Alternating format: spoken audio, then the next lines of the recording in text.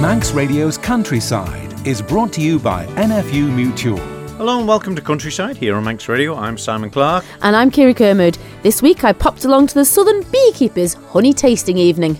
I went along and found out how the ploughing was going at the Northern Young Farmers ploughing match, and also took a trip to the parish hall in Andreas to the Ramsey Fur and Feather Society show.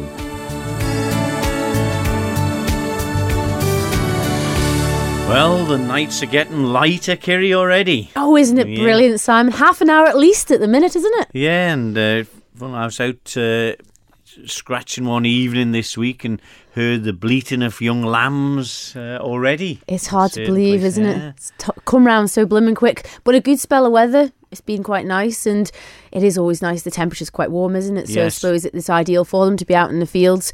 But yeah, these nights are lovely, aren't they? And you can do anything, sort of weather-wise, as long as you can get to the animals, isn't it? That's the battle. I mean, the gates are a little bit boggy, but the equipment they've got now, it's easy to get in to feed them, isn't it? It's when the roads are blocked with things, that's when it gets difficult. Oh, it is awful tricky when they've had lots and lots of days of rain and wet weather. The land becomes so sodden at this time of year.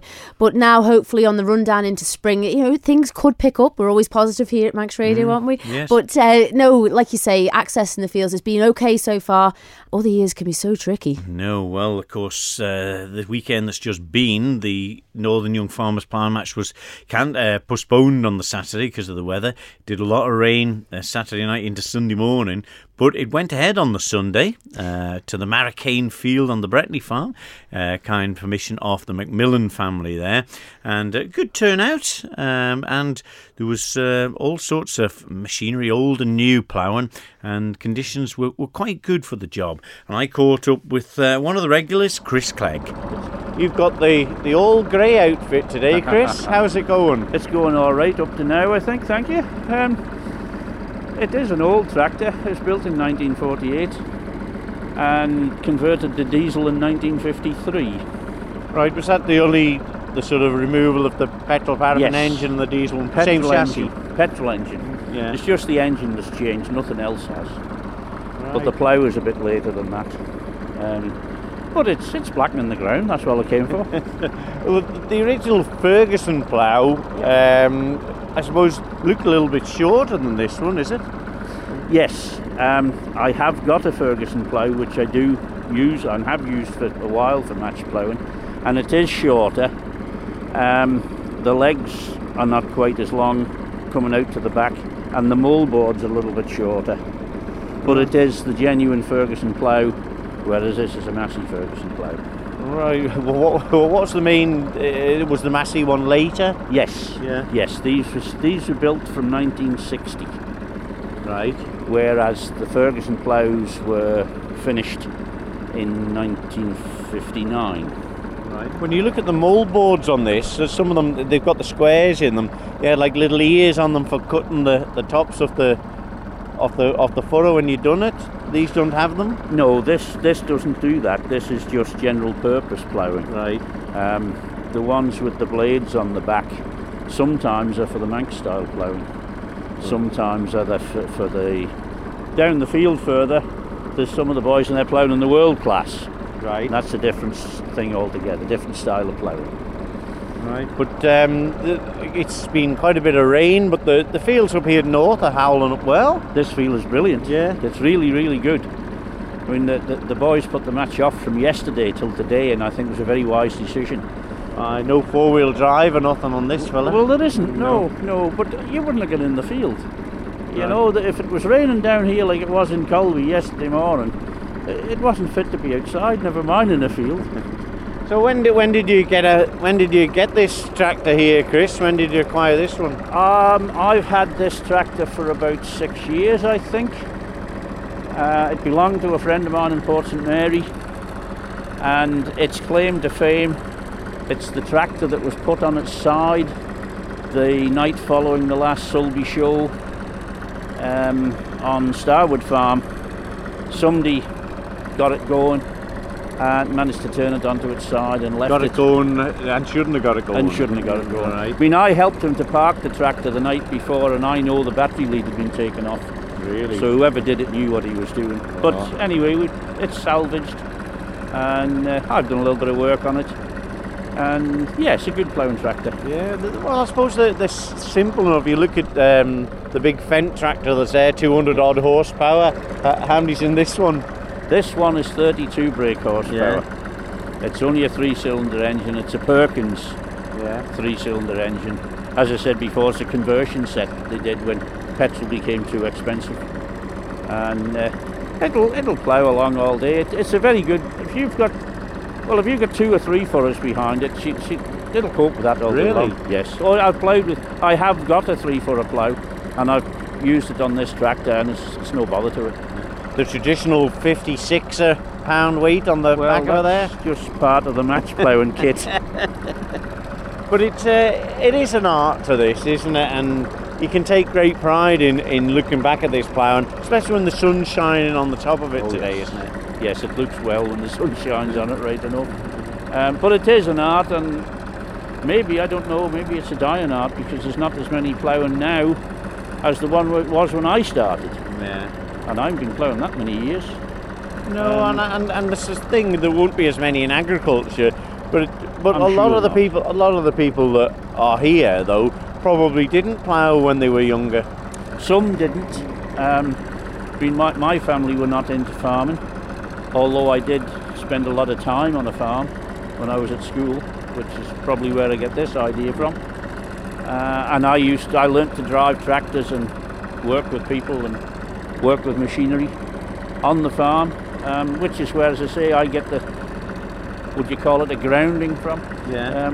And in fact, there was a time when I helped to set the match plough with Mr. Raymond Gaughan.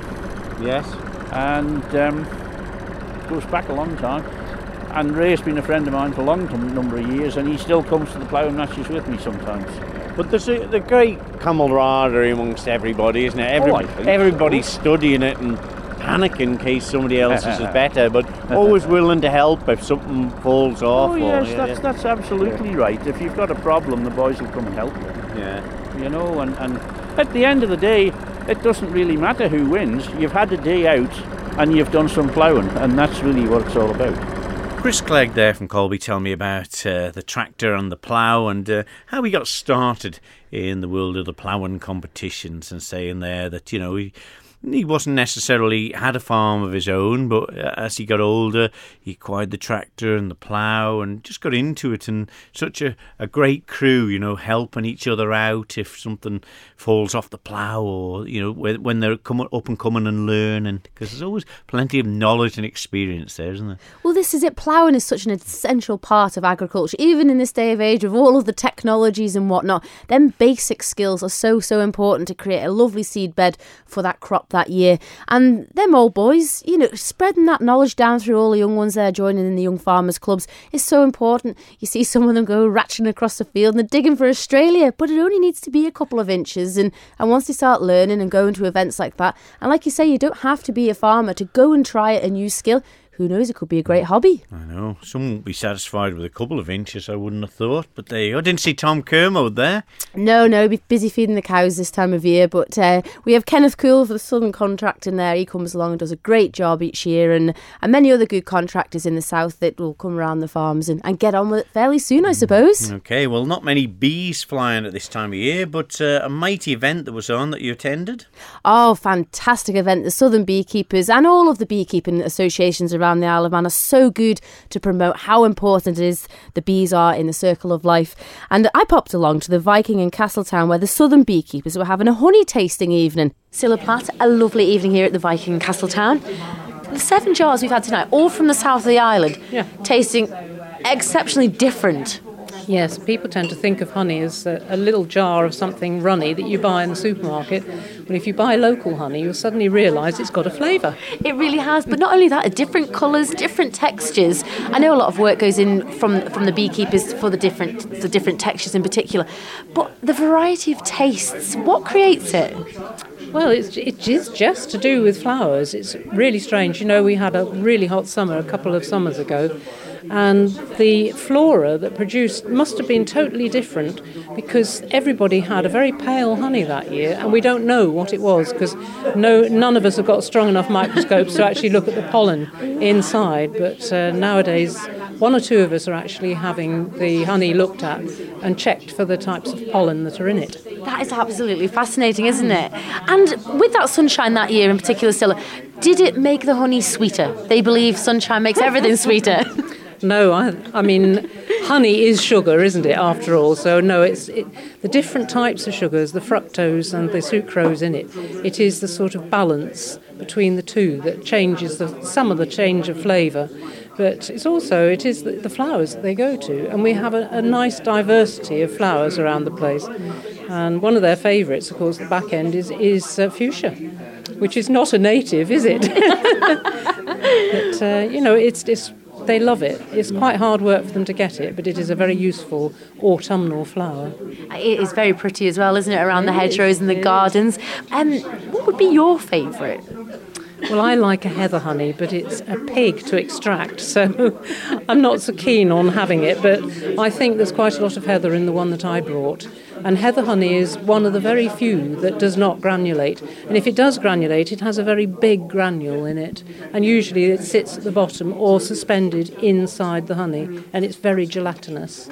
But the other honeys should all granulate, and if they don't, you know it's been either heat treated or it's had every vestige of pollen taken out of it. And that's what they need for these squeezy bears. And if you buy a jar of honey at this time of the year, if it's runny, then it's just sugary water. But it's quite individual, actually. Some people like one type of honey and some people like another. It's like Manuka honey in the native New Zealand. The New Zealanders loathed it. So that's why they actually found a couple of students looked at it to see whether it could be used for anything, because they used to feed it to their pigs. Oh, goodness. And throw it away because nobody liked it. It had such a strong flavour. It really does. And then these two lads put them on Petri dishes with other honeys and things, and they discovered that was the only honey that they produced that killed all the bacteria that they introduced. And they thought, wow, we're onto a winner here. Absolutely. But there's been work done since that in places like Ireland, and it is reckoned that heather honey is probably almost as good, if not better. Well, fancy that. And we have it here right on our island. We do.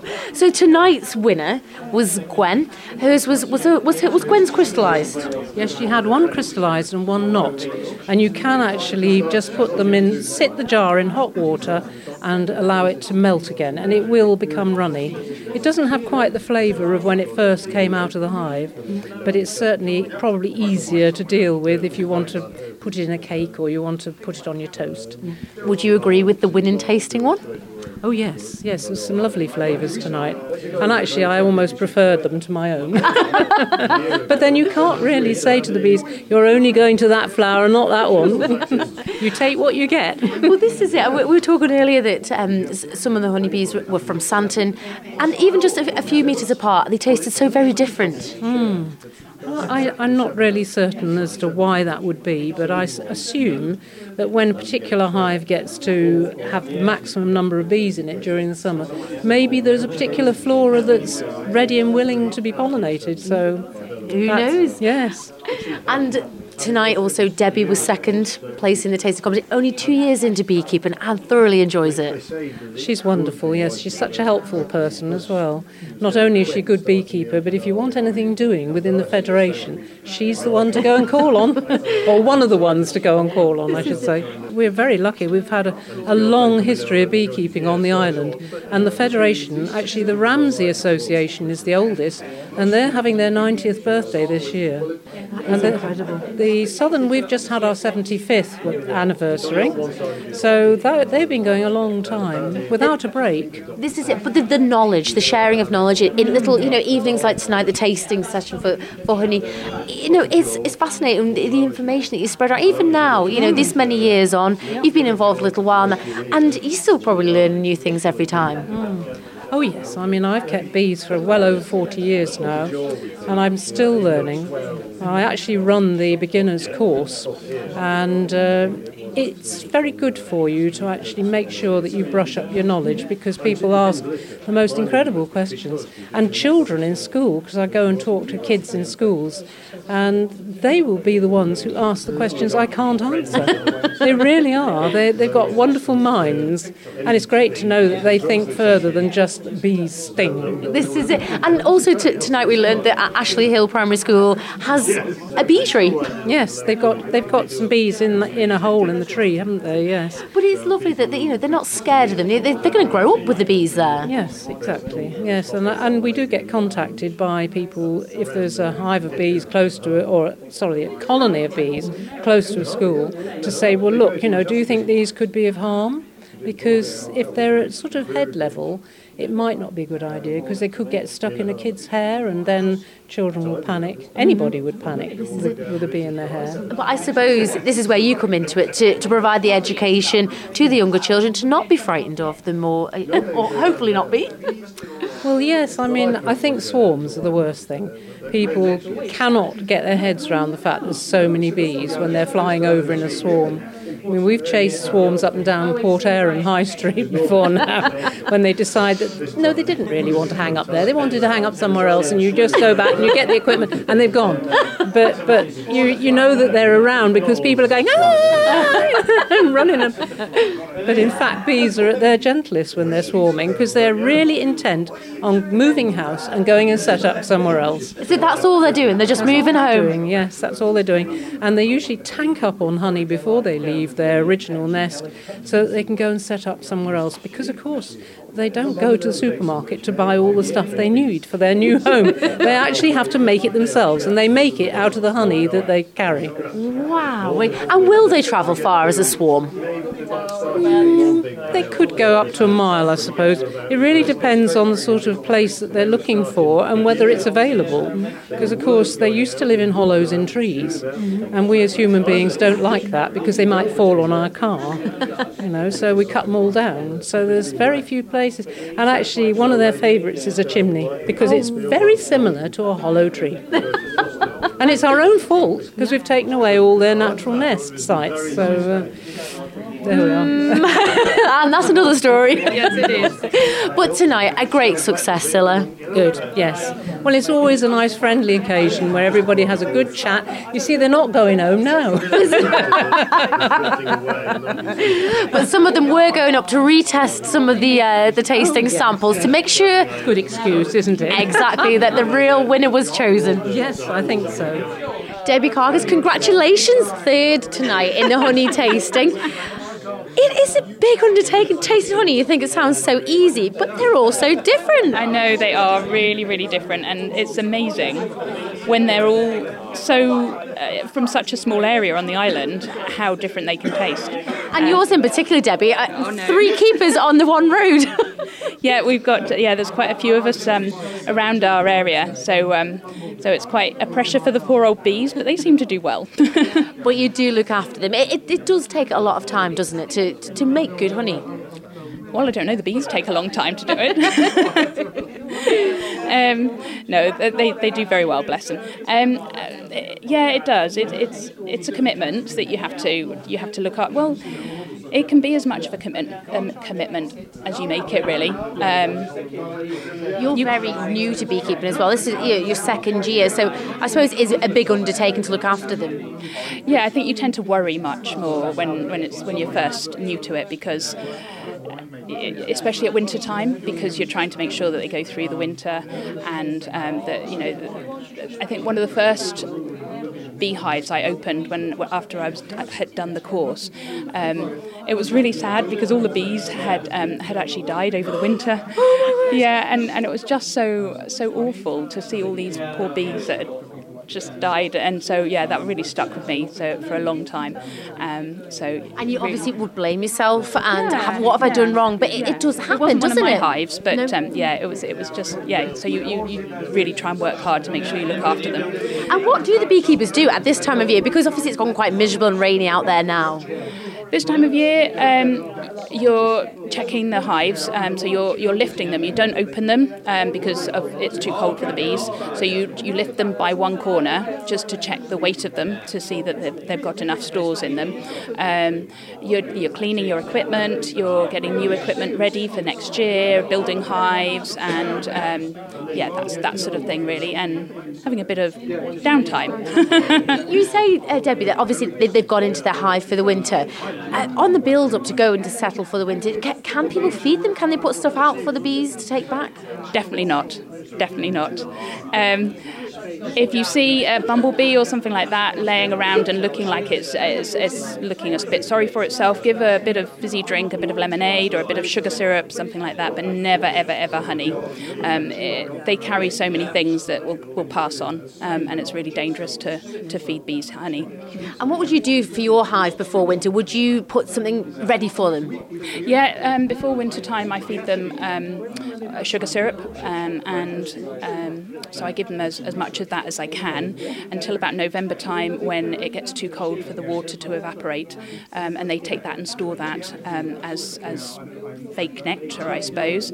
And then once it gets to winter time, I give them, if they need it, fondant, which is just what you put on your Christmas cake, basically. Yep. And will they take it up, or do you have to monitor it quite closely? I have put some out for mine, but I've probably been overcautious. I probably don't need to. And is this quite a mild winter for them? Because temperatures, even this week, were 10 to sort of 12 degrees. Yeah. My bees were out flying today. Wow, what a sight. So it was nice to see that. And at this time of year, they'll still be taking things like ivy nectar on a hot sunny day. So they'll be taking things, and then fairly soon they'll be starting to take things like snowdrops and various trees and things like that. Willow's quite early, I think. So it's quite surprising. I've learned so much in just coming along, as a spectator to the beekeeping events and meetings that are on. But like the likes of sycamore tree and like you say, the hibbon and the ivy, you just think it's a green bush. Oh, I know, because you always relate them to flowery, beautiful, colourful plants. You do, don't you? You do. You don't.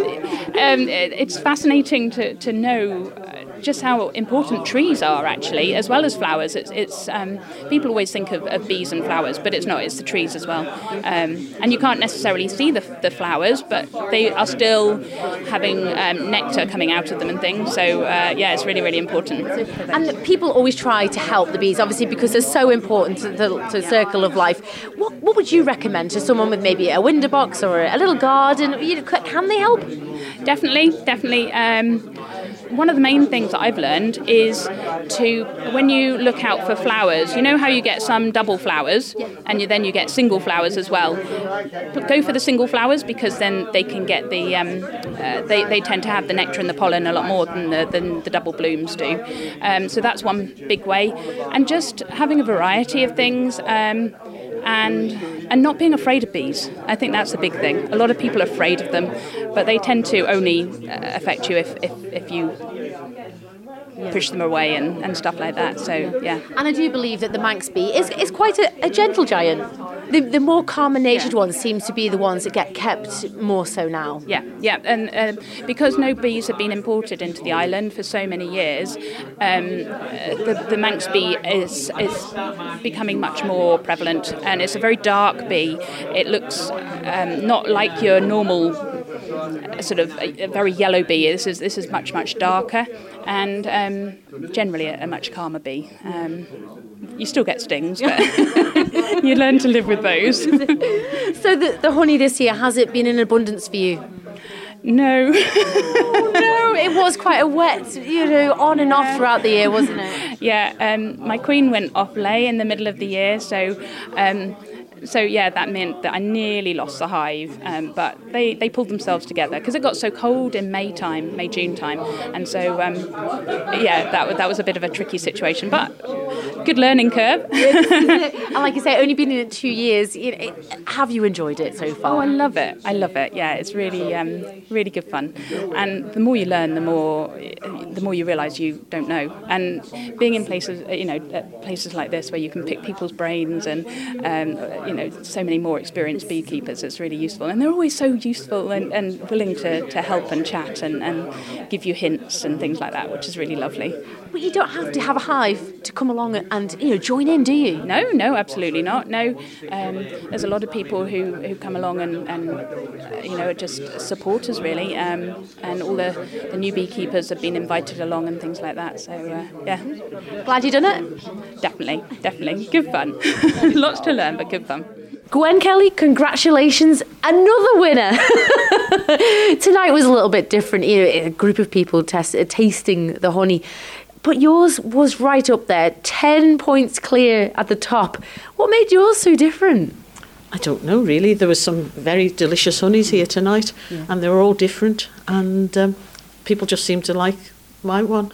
So what do you think your bees would feed on, sort of, to make it have that little bit of an edge? Would there be something different where you're farming at? We have a lot of clover, a lot of white clover in the fields through the summer. We have a lot of hawthorn on the hedges. And we've got garlic in Portsadrick Glen, and sycamores and lots of trees in the glen and roundabouts. So maybe it's just a combination of all these factors. Obviously, they're all quite sweet, but there was a bit of variation. One lady suggested one tasted a bit more daffodils, one a bit more woody. Could you taste them amongst them too? I could taste the citrus flavours from the one from the Slough and from the Richmond Hill, but daffodils don't have any nectar or pollen in them whatever. They are completely useless for bees. Isn't that amazing? Because you see lots of people thinking, we plant a good few bulbs. Not only does it look lovely on the roadsides come in the early spring, but they're of no use, are they? That's just the terrible thing that we didn't know, maybe. Dandelions, they're the best. And they're the very ones everyone gets out with a strimmer and tries to get shut off, isn't it? Exactly. Yes. So the winter's come. What happens now at early spring? Where do you start off for the next year? The queen will start laying in February.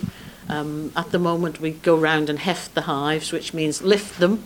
If they're very light, we go home and get fondant icing for them and put a block of maybe 6 or 8 ounces of fondant icing on the top of the hive, and that will keep them alive until March and April, when there's more fodder for them. Debbie was saying tonight that they've even been out a little bit lately. Yeah. It's been mild enough for them this winter. Yeah, if it's a nice, calm, sunny day, they'll be out on cleansing flights and looking to see if there's anything. Now, the snowdrops are coming out slowly, and snowdrops and willow are some of the first nectar-producing plants for them.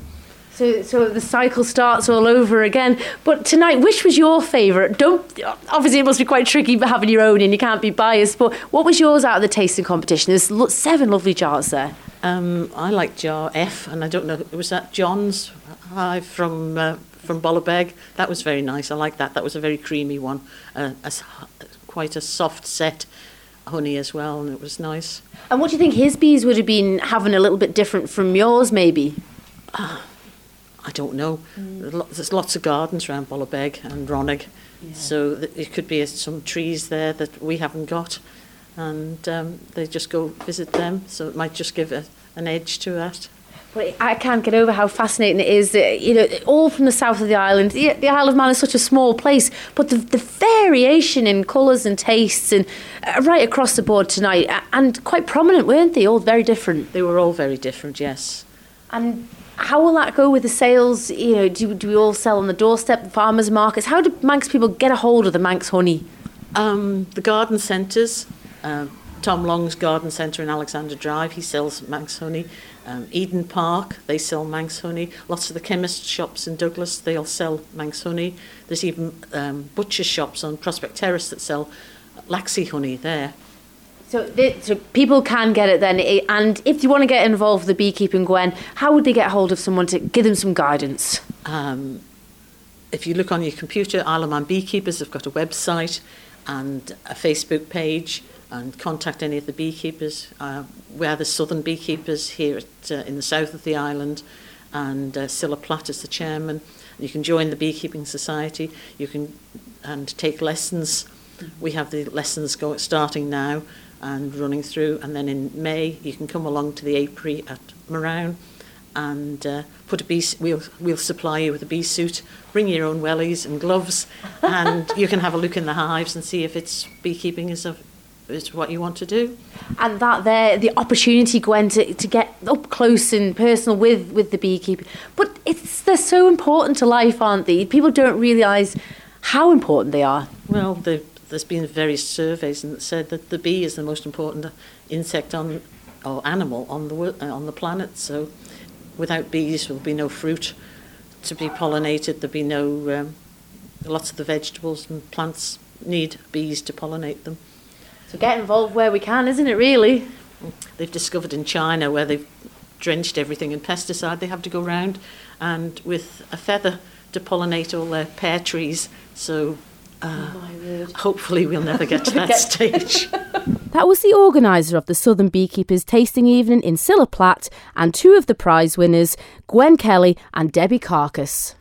Did you get a bit of taste of honey yourself? My golly, it was beautiful, Simon. Really good. Runny or stiff? Both. All right. Yes, they were telling me all about how to make the perfect honey, and the quality we have on the Isle of Man is second to none. And they say that some of the properties in the heather honey is that of the Manuka, so that does bode well. But it's got the medicinal properties, hasn't it? This is it. And at the honey show they had there back in October, November time, they had a class for the different items made from the honey, and there was the medicines, the facials, all these things that you take for granted from a little animal pottering around doing his own thing out there. But what a great evening. But the tastes were just divine. Remarkable. Stiff or runny for you? I like the creamy one in the middle, I did. Oh, right. Gwen Kelly's from Port Sodrick. Yeah, I quite like the stiffer stuff with like the sugary crystals in it, that spreads on the toast nicely.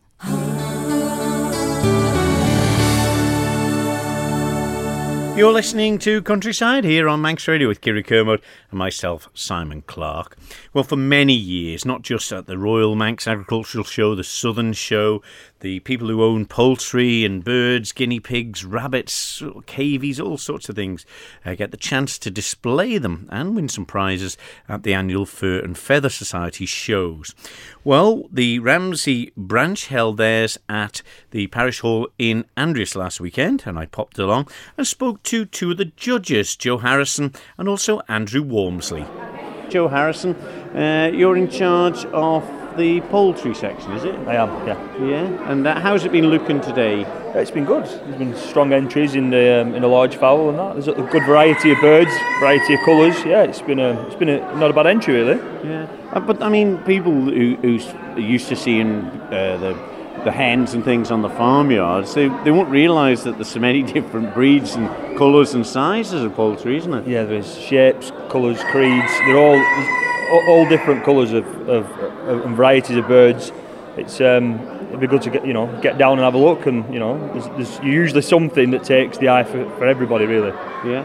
Now you, I suppose, are more used to, you've judged before, you were telling me, yes. But you quite prominent in showing the poultry yourself? Yes, yeah. I show modern game, just small exhibition breed, large modern game, and Plymouth Rocks, which you class as more of a farmyard utility style breed, good egg laying breed. Yeah, and what got you into showing the poultry? My dad has always had poultry. I live on a small holding, or a small farm you could say, and always had poultry and things around.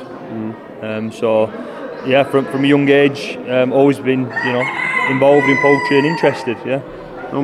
First time in the Isle of Man on the poultry side of things? Yes, been here probably 5 or 6 times before rallying on the car rally, and bit of a contrast then. Yeah, definitely. Yeah, I have many hobbies, and love the island. Quick to get to for us, so it's a plane, so it's all right. 20 minutes or so. Are you allowed to bring any yourself to show? Well, I would, in the summer. Yeah. Summer shows, it'd be all right on board. Yeah, it'd be all right. Yeah. Yeah, because some of the ones on the Isle of Man do head over to the shows away. So just that sort of interest, whether many come over to the island. I've not noticed anybody come over, to the island, but it would be it would help support as well these shows to keep them going on the island as well. going back to the breeds of poultry, then how many do you reckon there would be if you totaled them all up? They're available in the UK probably is well over 100. Really? Oh, well over 100 breeds available.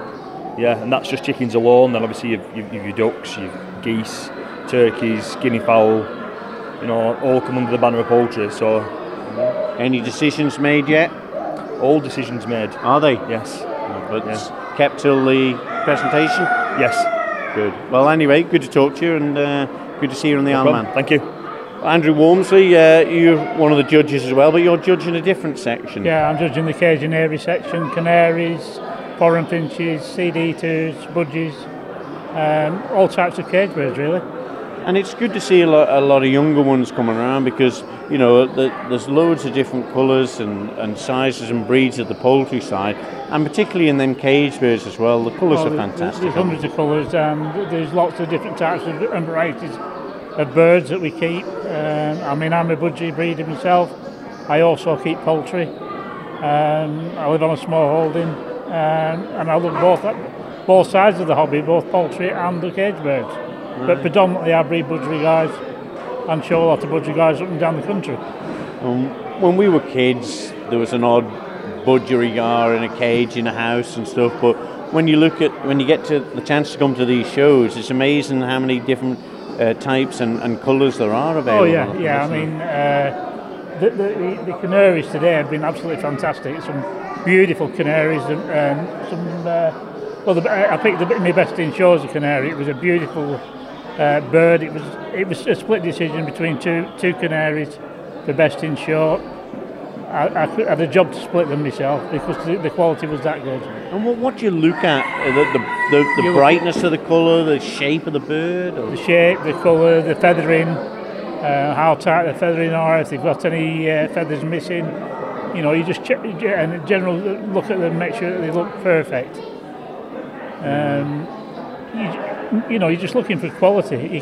Usually when you put a bird up, in your own eye, you pick one out and you can see it stands above the rest. When you're looking at them at home and getting them ready for the shows, do you have a fair idea of which ones of your own are going to do well? There's ones you hope are going to do well, yeah. But I mean, it's like any day. You go to any show, you can win at one show with 5 birds, and you can take the 5 birds to the next show under a different judge. They might not do nothing. You've no guarantee. It's the judge on the day. What his interpretation of the feathering is, the overall quality of the bird. It's every judge's own decision. But it seems a hobby that does take a lot of tender love and care involved in it. Oh yeah, I mean I spend too much time in my bird room really. My wife, she goes mad. She keeps wanting to know how many birds I've got, but I keep forgetting to tell her. But it's a great hobby. I've done it since I was little, and I'm still in it now. Well, we'll let you crack on. Lovely. And have a look around, and thanks for talking to us today. Thank you very much indeed. Thank you. Andrew Walmsley, and before that, Joe Harrison, telling me about their judging techniques for coming to the Isle of Man from Lancaster, and also a bit about their background with displaying them and supporting the shows back home in Lancashire where they're from. So not quite as many as thought turned out, but still there was a lovely presentation there with the birds, all different sizes, and also the canaries and the budgies. John Keenan had there some wonderful ones, and David Thompson as well. It was a good display, and a lot of young and old, which is nice. It is really lovely to go to those fur and feather shows, and if anybody does get a chance to pop along, there's a few more coming throughout the year.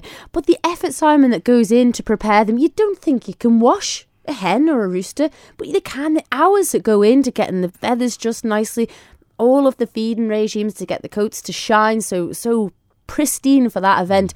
It's no different than if you're showing a bigger animal, whether it's a cow or a horse or any other things that go in these shows. The work that goes into it is just second to none. It is. Well, you can tame most things except a woman.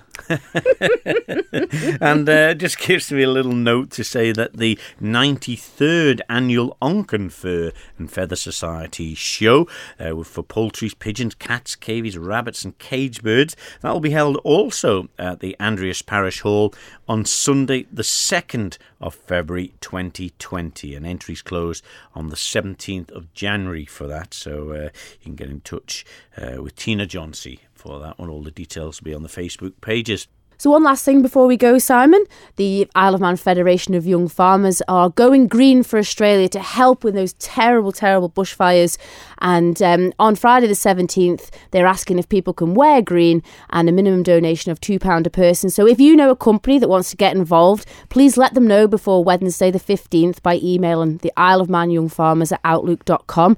And they'll be able to send you the fundraising package and more information.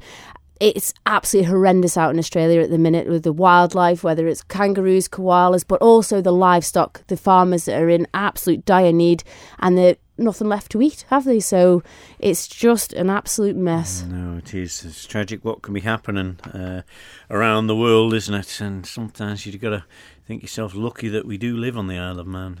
We do moan about it, but we don't have to be subject to those sort of things. The volatile weather. It's terrible. OK, well, we'll leave it there for this week's Countryside. We're back next week on more. If you missed parts of the programme, catch up online at manxradio.com, and you can download the podcast or the Listen Again feature. And if you've got anything for Countryside, leave a message for Kiri Kermode or Simon Clark here at Manx Radio, or send an email to countryside@manxradio.com. So until next week, from me, Simon Clark. And me, Kiri Kermode. We'll see you then. Bye-bye. Bye-bye.